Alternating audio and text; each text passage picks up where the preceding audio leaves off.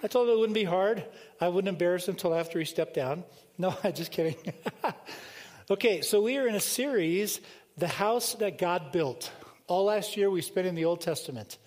We started out in Leviticus, some of you remember, and I used the analogy all throughout that Leviticus is the one theological book of the Old Testament. It's kind of captured again in Deuteronomy at the end of the 40 years, and they overlap so much. But it's the one book that lays out the plan for this house that God's going to build. It's really a plan for the people of God. And we didn't know it was going to be a house until the New Testament when the Spirit came. And so we looked at what does holiness look like? And that's all about Leviticus.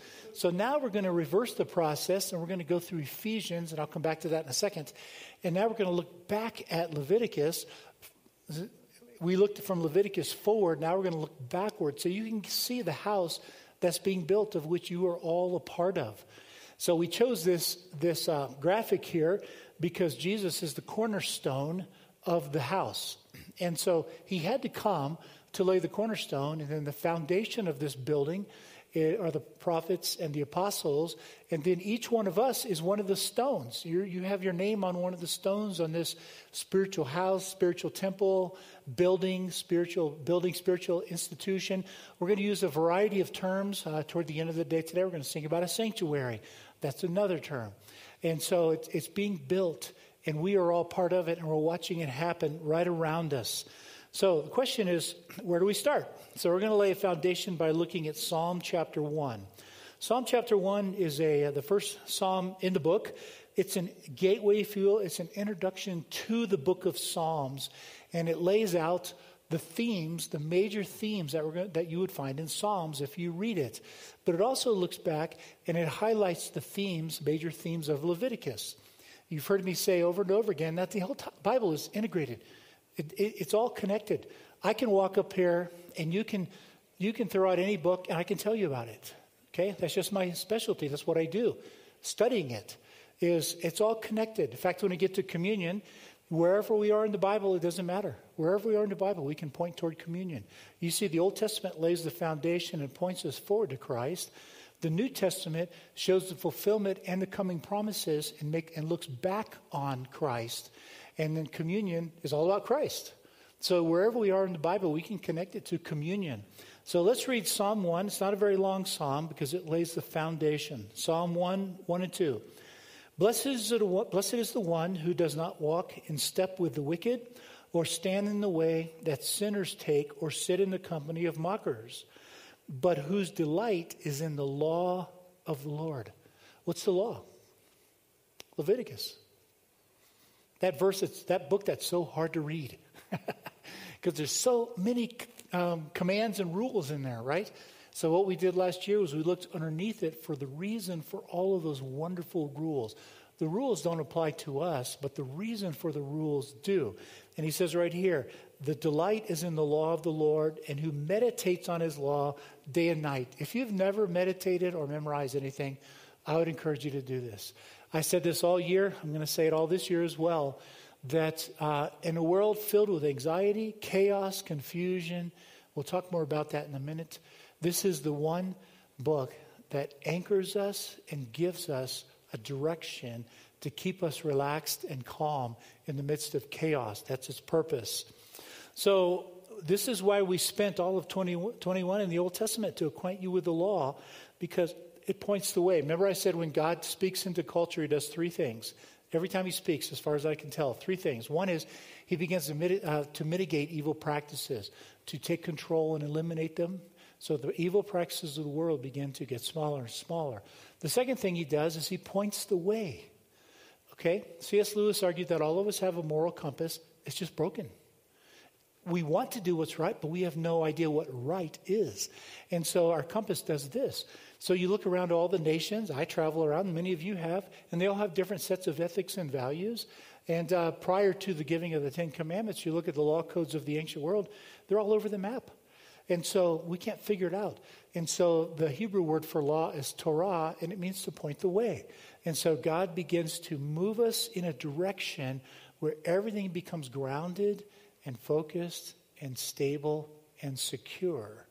And that's what the law was all about, was to point the way to true north so that compass all of a sudden locks in place. Okay? That's what the purpose of the law was. And the law is a thing of grace. It's interesting, one of the things that I have wrestled with many, many people, some of you in here, a lot of the teens along the way have asked these questions. We talk about sin. That's a big Christian word that's all over the place. The United States knows all about that word, sin. I bet, and I've had this before, if you go out, I bet you a paycheck if you go out and ask 100 people in the street, does Christianity think adultery is okay or not okay? What's the answer going to be? Not okay, right? We call it sin. Everybody knows that. We've done a great job as a church laying out what is sin and what is not sin, but what we've not done is a good job of explaining what that's all about. Why is it called sin, and what actually is sin? And here's my simple explanation of sin. It's not about judgment. Okay? That was dealt with on the cross. Sadly, many of our churches have turned it into a judgmental kind of understanding of the word. Sin is really about a God who really cares for us. He really made us for the deepest joy. Think of the fruit of the Spirit. Love. It's okay, say it. What's the second word? Joy. That's what we're created for. So I picture it this way for our teenagers. It helps them understand it. If I have a 4-year-old son and I say, don't run on the street, you're going to get hurt. I'm a wise parent. That's an act of grace. If I say nothing to my son, he runs out in the street and gets hit by a car, I'm now charged with abuse. Okay? So whenever God says something is sin, that's an act of grace. What he's saying is that this is going to make you happy. And many of you, most of you have found out the hard way that sin doesn't make you happy. If God had never said that drunkenness was sin, we would have found out the hard way. That really is destructive. But praise God that he said, hey, drunkenness is sin, don't do it. All that says is you're not going to be happy when you do it. There's no judgment. That's why Jesus can say in Luke 6, do not judge, do not condemn. And that's why we've worked really hard, elders and staff, to establish an ethos, a culture here that's safe. An ethos where you have the freedom. Okay? So the first thing God did when he speaks is he mitigates sinful behavior or bad practices. Second thing is he points us to true north so we know where that happiness is going to be found. Third thing he does is he introduces human dignity. Believe it or not, the world can't figure out what that is. That's because human dignity is bestowed by God. We have all kinds of definitions, but at the very heart of human dignity, it means two things. It means being made in the image of God, and it means you have freedom. It's really what it means. God showed Adam and Eve incredible dignity when he said, you get to choose. And so do you. You get to choose every day. That's what we were created for. What we weren't created for was demonstrating that freedom in the context of sin and fallenness. We're created for that, and we exercise it every day, and most of us exercise it at least half the time in the wrong way. Okay? We sin. We lust, we think evil thoughts about people, all those kinds of things, okay? And so dignity means you get to choose. And so as leaders of the church, our goal is not to control you. That's wrong. I can't convict you, can't redeem you, can't transform you. That's all, only the Holy Spirit can do that. So my goal is to let you have the freedom to do what you're going to do. And if you find your way into the ditch, to laugh while I'm helping you get out of it. So some of you have sat with me. I told you there will be no judgment or condemnation if you're in trouble. What you might get is some laughter. Wow, you really got yourself in a mess. And the other thing is to help you get back on the right track, the right journey. That's what freedom is. And I don't have to tell you that sin is bad. You already know that. You figure it out. Okay? You just live life and you figure it out. So those are the three things that God does. And so the reason why the psalmist is pointing toward the importance of the law is that it points the way. It gives us that blueprint. It gives us a direction, a signpost. It gives us the journey for happiness, for joy. Okay? That's what it does. So the psalm also addresses the key points of the Old Testament and what it means to serve God as found in the law. For instance, he just talked about being blessed. Another one is that living life different than sinners. You don't want to go down that road. Most of us have been down the road far enough to know that that's a dead-end alley, and it's not going to end up where we're comfortable. we're not going to be happy with that. It also talks about delighting in God's law and meditating on it. This is the one place in Scripture in the world, that is stable. We'll come back to that in just a minute. So, but there's another one in verses 3 through 5. I'm going to read that. That person, the one that meditates on God's law and loves it, is like a tree planted by streams of water, which yields its fruit in season, whose leaf does not wither. Whatever they do prospers. Okay, pause. Now, immediately you think, there's a lot of people that are evil that prosper too, right? Don't think of it as prospering in terms of the world's viewpoint. Think of it as prospering from God's perspective and preparing us for that joy and the long-term eternity of his presence and each other's presence. Okay, that's how we prosper. But he goes on there, not so the wicked. They are like chaff that the wind blows away. We're going to see this in Ephesians. Okay, some people are carried away by every wind of doctrine. Some people are carried away by the public health. And, they say this and then they say something different. I hear all of your comments. My advice to you is just be patient with the public health and our politicians, okay? The problem is not that they don't know everything. We know that. The problem is that sometimes they pretend to know everything. Just let it go and give them grace, okay? We thought we had it figured out, and all of a sudden we have Delta. Then we thought we had Delta figured out. Now we have Omicron. We thought we had Omicron figured out. Now they got a new one in France. I don't even know what they're calling that one yet. Okay, you know what? We're mortal humans. Just show them a little bit of grace because they're right. They're trying to help us, okay? Maybe some of them have bad motives. I'm not even going to get into that. Just show them grace and don't worry about it. That's what Christians do. We show grace. And so don't laugh at them. Don't mock them. Don't make fun of them, okay? Unless you're kind of joking just for fun. But don't worry about it. Let them do what they do best. Because I have been in countries where they don't have anything like what we have here. And I don't want that. Okay? And so you have this whole thing here where we are not swayed by the chaos of the world. And this is one of those places where we as a church, if we build this house, this building, this sanctuary, this institution properly, why would people not want to come? Because we're not swayed by all of the chaos out there and the anxiety. We really are grounded because of this. We have a grounding that says we have a sovereign God. I can imagine what it would have been like when I lost my first wife without believing in God. I can't imagine what it'd be like in a pandemic, politically chaotic world if I didn't believe in God. Yeah, I'd be chased all over the place, up and down, left and right, arguing. And all you got to do is just get on Twitter for 10 minutes and you'll see what I mean. Okay, I look at Twitter every day. Man, everybody's got opinions and everybody likes to be mean. And everybody likes to fight. Let's don't be that way. All right? Let's not use our social media for that reason.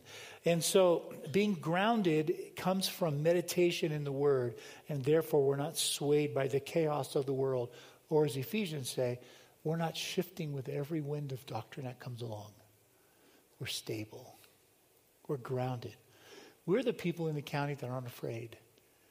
We're respectful, we're responsible, but we're not afraid. But then he goes on in verse 6. I love this. For the Lord watches over the way of the righteous, but the way of the wicked leads to destruction. You see, we are accepted into God's assembly, and therefore we enjoy his protection. His protection and his guidance. Our lot in life is assured. Last thing God said to Daniel, the Old Testament, Daniel said, he's the one that got all the visions about the coming Messiah and the world order and everything. And he said, I don't understand this. And God said, that's okay. Write it down.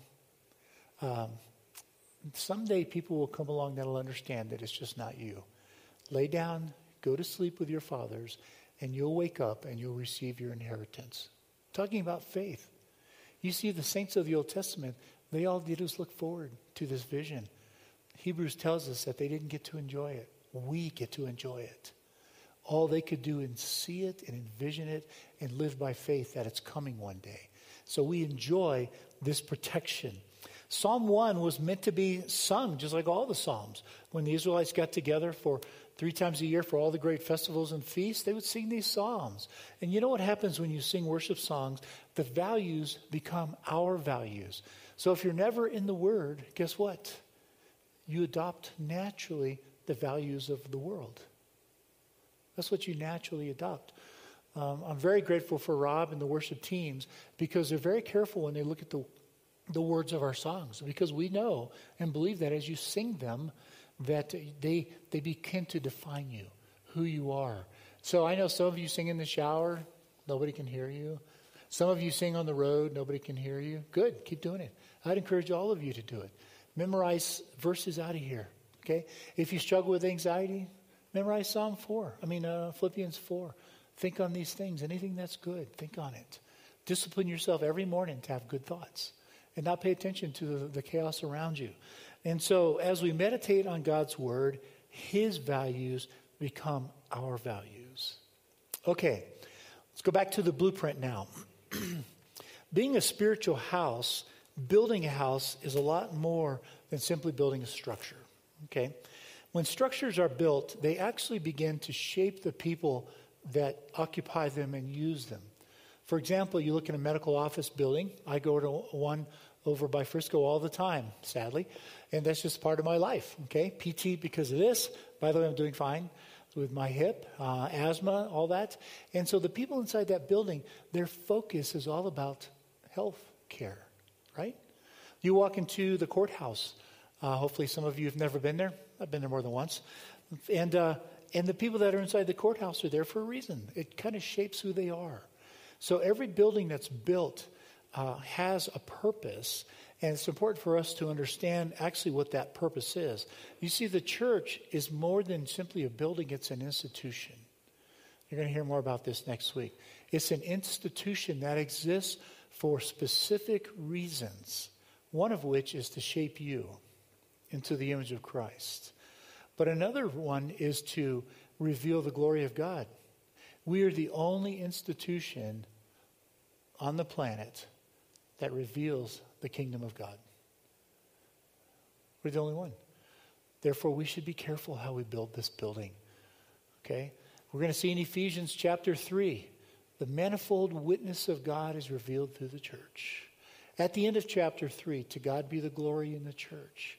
And you see, that's our job, is to reveal the wisdom of God, the glory of God. And so it's a combination of shaping all of us together in one group so that we perform the function of the institution. Okay? We're the only institution on the earth that's tasked with this. How we build this institution is very important. That's why I said, don't get so upset about people making public announcements, okay? Don't try to judge politicians' motives, because you really don't know. So one thing God told you not to do was assign motive to people. That's a unique role of God, because you're not omniscient. You don't really know what they're thinking. We have ideas, just hold them loosely, okay? So don't criticize, don't mock too much, don't laugh too much. Let them be politicians, and let the Lord take care of it. But as an institution, we want to be one that's shaping in as a primary role of glorifying God to a world that doesn't know him. Because you know what the world is like out there. You know, every Sunday we have new people coming that are coming because of the anxiety. They don't know what to do with it.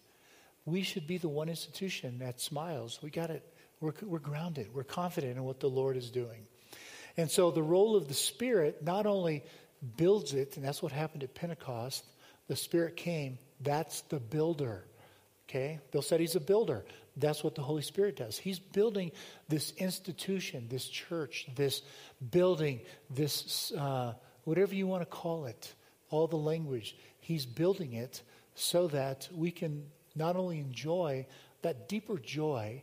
By the way, that's the answer to the people that say, I can find God in the mountains. Yeah, maybe you can, but what you can't find is the joy. It's pretend. Because joy comes from being turned and shaped into the image of Christ. That's not going to happen there. It's going to happen here.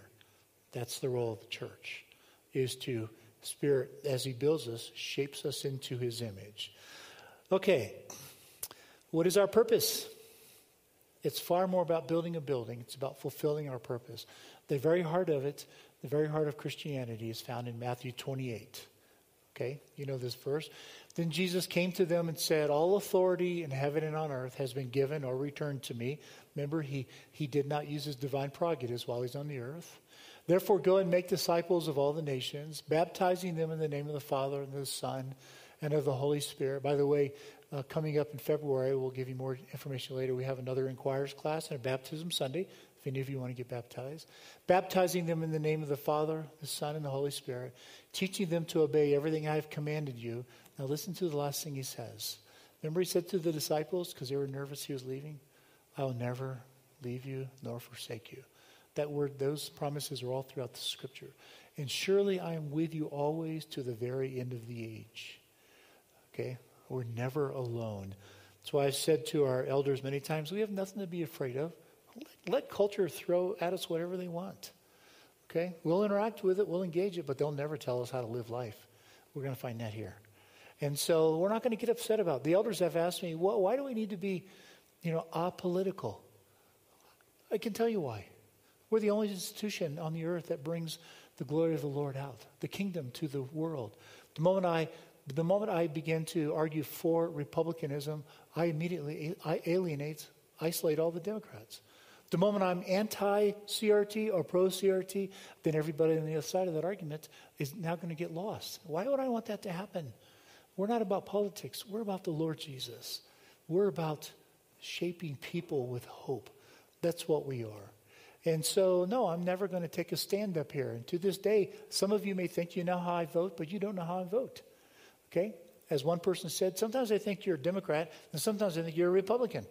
We went out to coffee. And she said, so I just came to find out, what are you? I said, that is a great question. And she reaches across the table and she slugs me. She goes, you're not going to tell me. No, I'm not. The moment I become political, we're going to start cutting off people that need to hear the gospel. That's why. Listen to this good old language from our Constitution, written before all of you were even born, okay? I love this language. It's just saturated and so thick and old. I just think it's wonderful. Here's the Constitution of Dillon Community Church, our purpose. The purpose of this church shall be to maintain in this vicinity.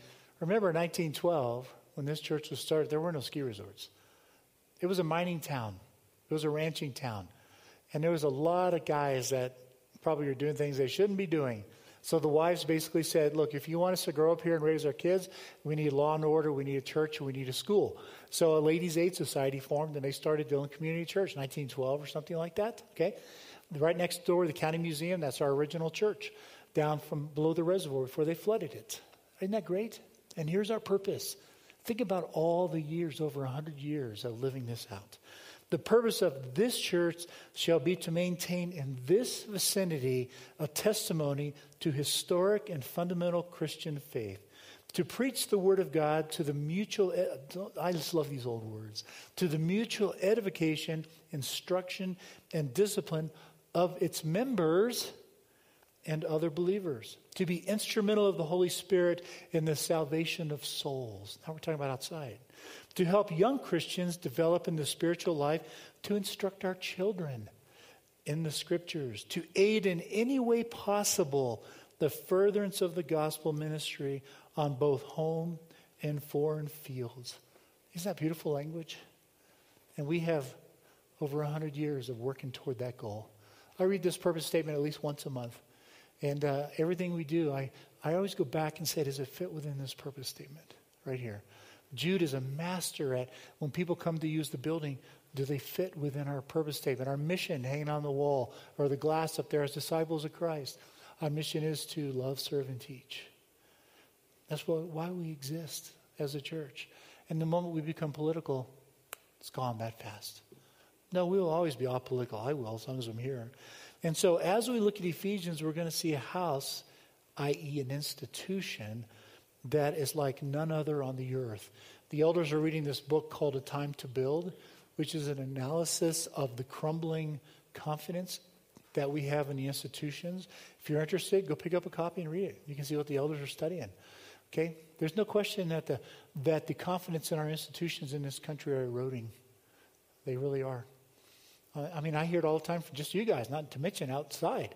Don't have confidence in Dr. Fauci, don't have confidence in President Biden, don't have confidence in former President Trump, don't have confidence in CDC, don't have confidence in NIH, don't have confidence in social media. The list goes on and on and on. You know what that means? We are set up perfectly for people to trust us. Our confidence disappeared long before the people's confidence in the church in the United States disappeared long before their confidence in public institutions. We can recapture it. We have marriages that are being blessed. We have children and teenagers that are learning the way of life that's healthy and good, right? We can show the world what it means to have confidence in an institution. That's what we are about. Okay, so Psalm 1 reminds us of a very simple principle. In the end, there's only two ways to live life. You know, when you get toward the end of life, many of our older people prepare me for this, and I'm already feeling it. I'm already asking the question, did my life count? Where I spent my time? You see, you only got two ways to live life. You can live it faithfully, or you can live it from a worldly perspective. Those are your two options. When I came to Christ a long time ago, I was in the Navy in the nuclear power program, nuclear power school in Orlando, Florida, and I had been wrestling for 3 years. I'm a skeptic, okay? I'm a skeptic. It took me 3 years. After what I had seen in life by that time, not sure I wanted anything to do with Christianity, but the Lord wouldn't let me go. And so I never forget sitting on the lake on the Navy base on the shore, wrestling right at the very end before at that time, my girlfriend's father led me to Christ, right at the very end. And I remember coming up with two things that non-negotiables to become a Christian. Here I am arguing with God, negotiating. Okay, I'll become a Christian, but number one, if you are not real, I'm going to be really pissed. But if you are, you have my whole life. That was 44 years ago, and I haven't looked back. Number two, I will never be a pastor. Now I understand Psalm 2 where God laughs at the nations. I think he's just up there laughing his head off, say, great, I agree to your demands. Now when you start transforming, we'll see what happens. And here I am, all these years later, doing the one thing I said I would never do. And I took a book from Costco to convince me to become a pastor 10 years ago. You'll have to ask me about that privately. So you have to answer two questions, and I would encourage you to answer them before life ends, because you are going to answer them in death. Number one, is there a God? You will answer that question. Every human will. I don't care if you're atheist, agnostic, doesn't matter to me. When you die, you're going to answer the question, is there a God? And I hope by then you've already answered it, and you're not too late. But the second question is, did you live your life faithfully or from a worldly perspective? As Paul said in 2 Timothy, the time of my departure has come. I am now being poured out as a drink offering on the service of your faith. In the future, there awaits for me a crown. How are you going to answer that question? This is what the church is about. It's not about judgment. It's not about sin. Those are all intricacies that we have to deal with. But the real purpose of the church is to help you answer those questions. Do you really believe in God? And how are you going to answer the question at the end of life? What are you going to want on your tombstone? So when you meet the Lord, you say, I'm ready. I'm not ready to go yet, but I tell you what, after 44 years of immersing my life in this book, I can't wait to see him. The honest truth is, death no longer is a big scary thing for me. I've experienced so much grace. I want to experience that grace crossing over that boundary, that threshold. I just said, Lord, if you listen to my prayers, please don't let me drown or die in a fire. Those are my own personal fears. But I look forward to it. That grace that will enable me to cross that threshold and take my last earthly breath and take my first breath in the new earth. What's that going to be like? No asthma.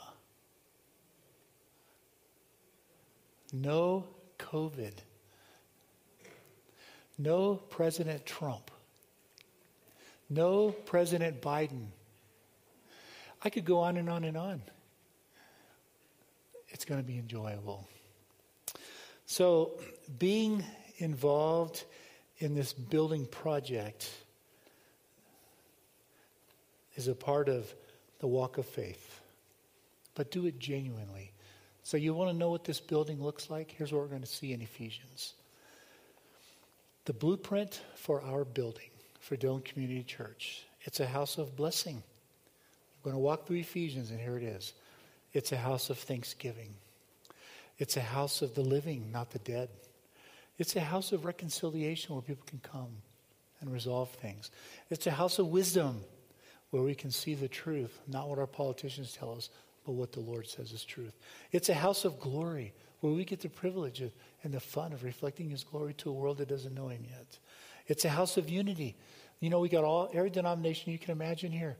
And I encourage debate and fights, arguing. I love it. Okay, all of our elders are scattered all over the theological map.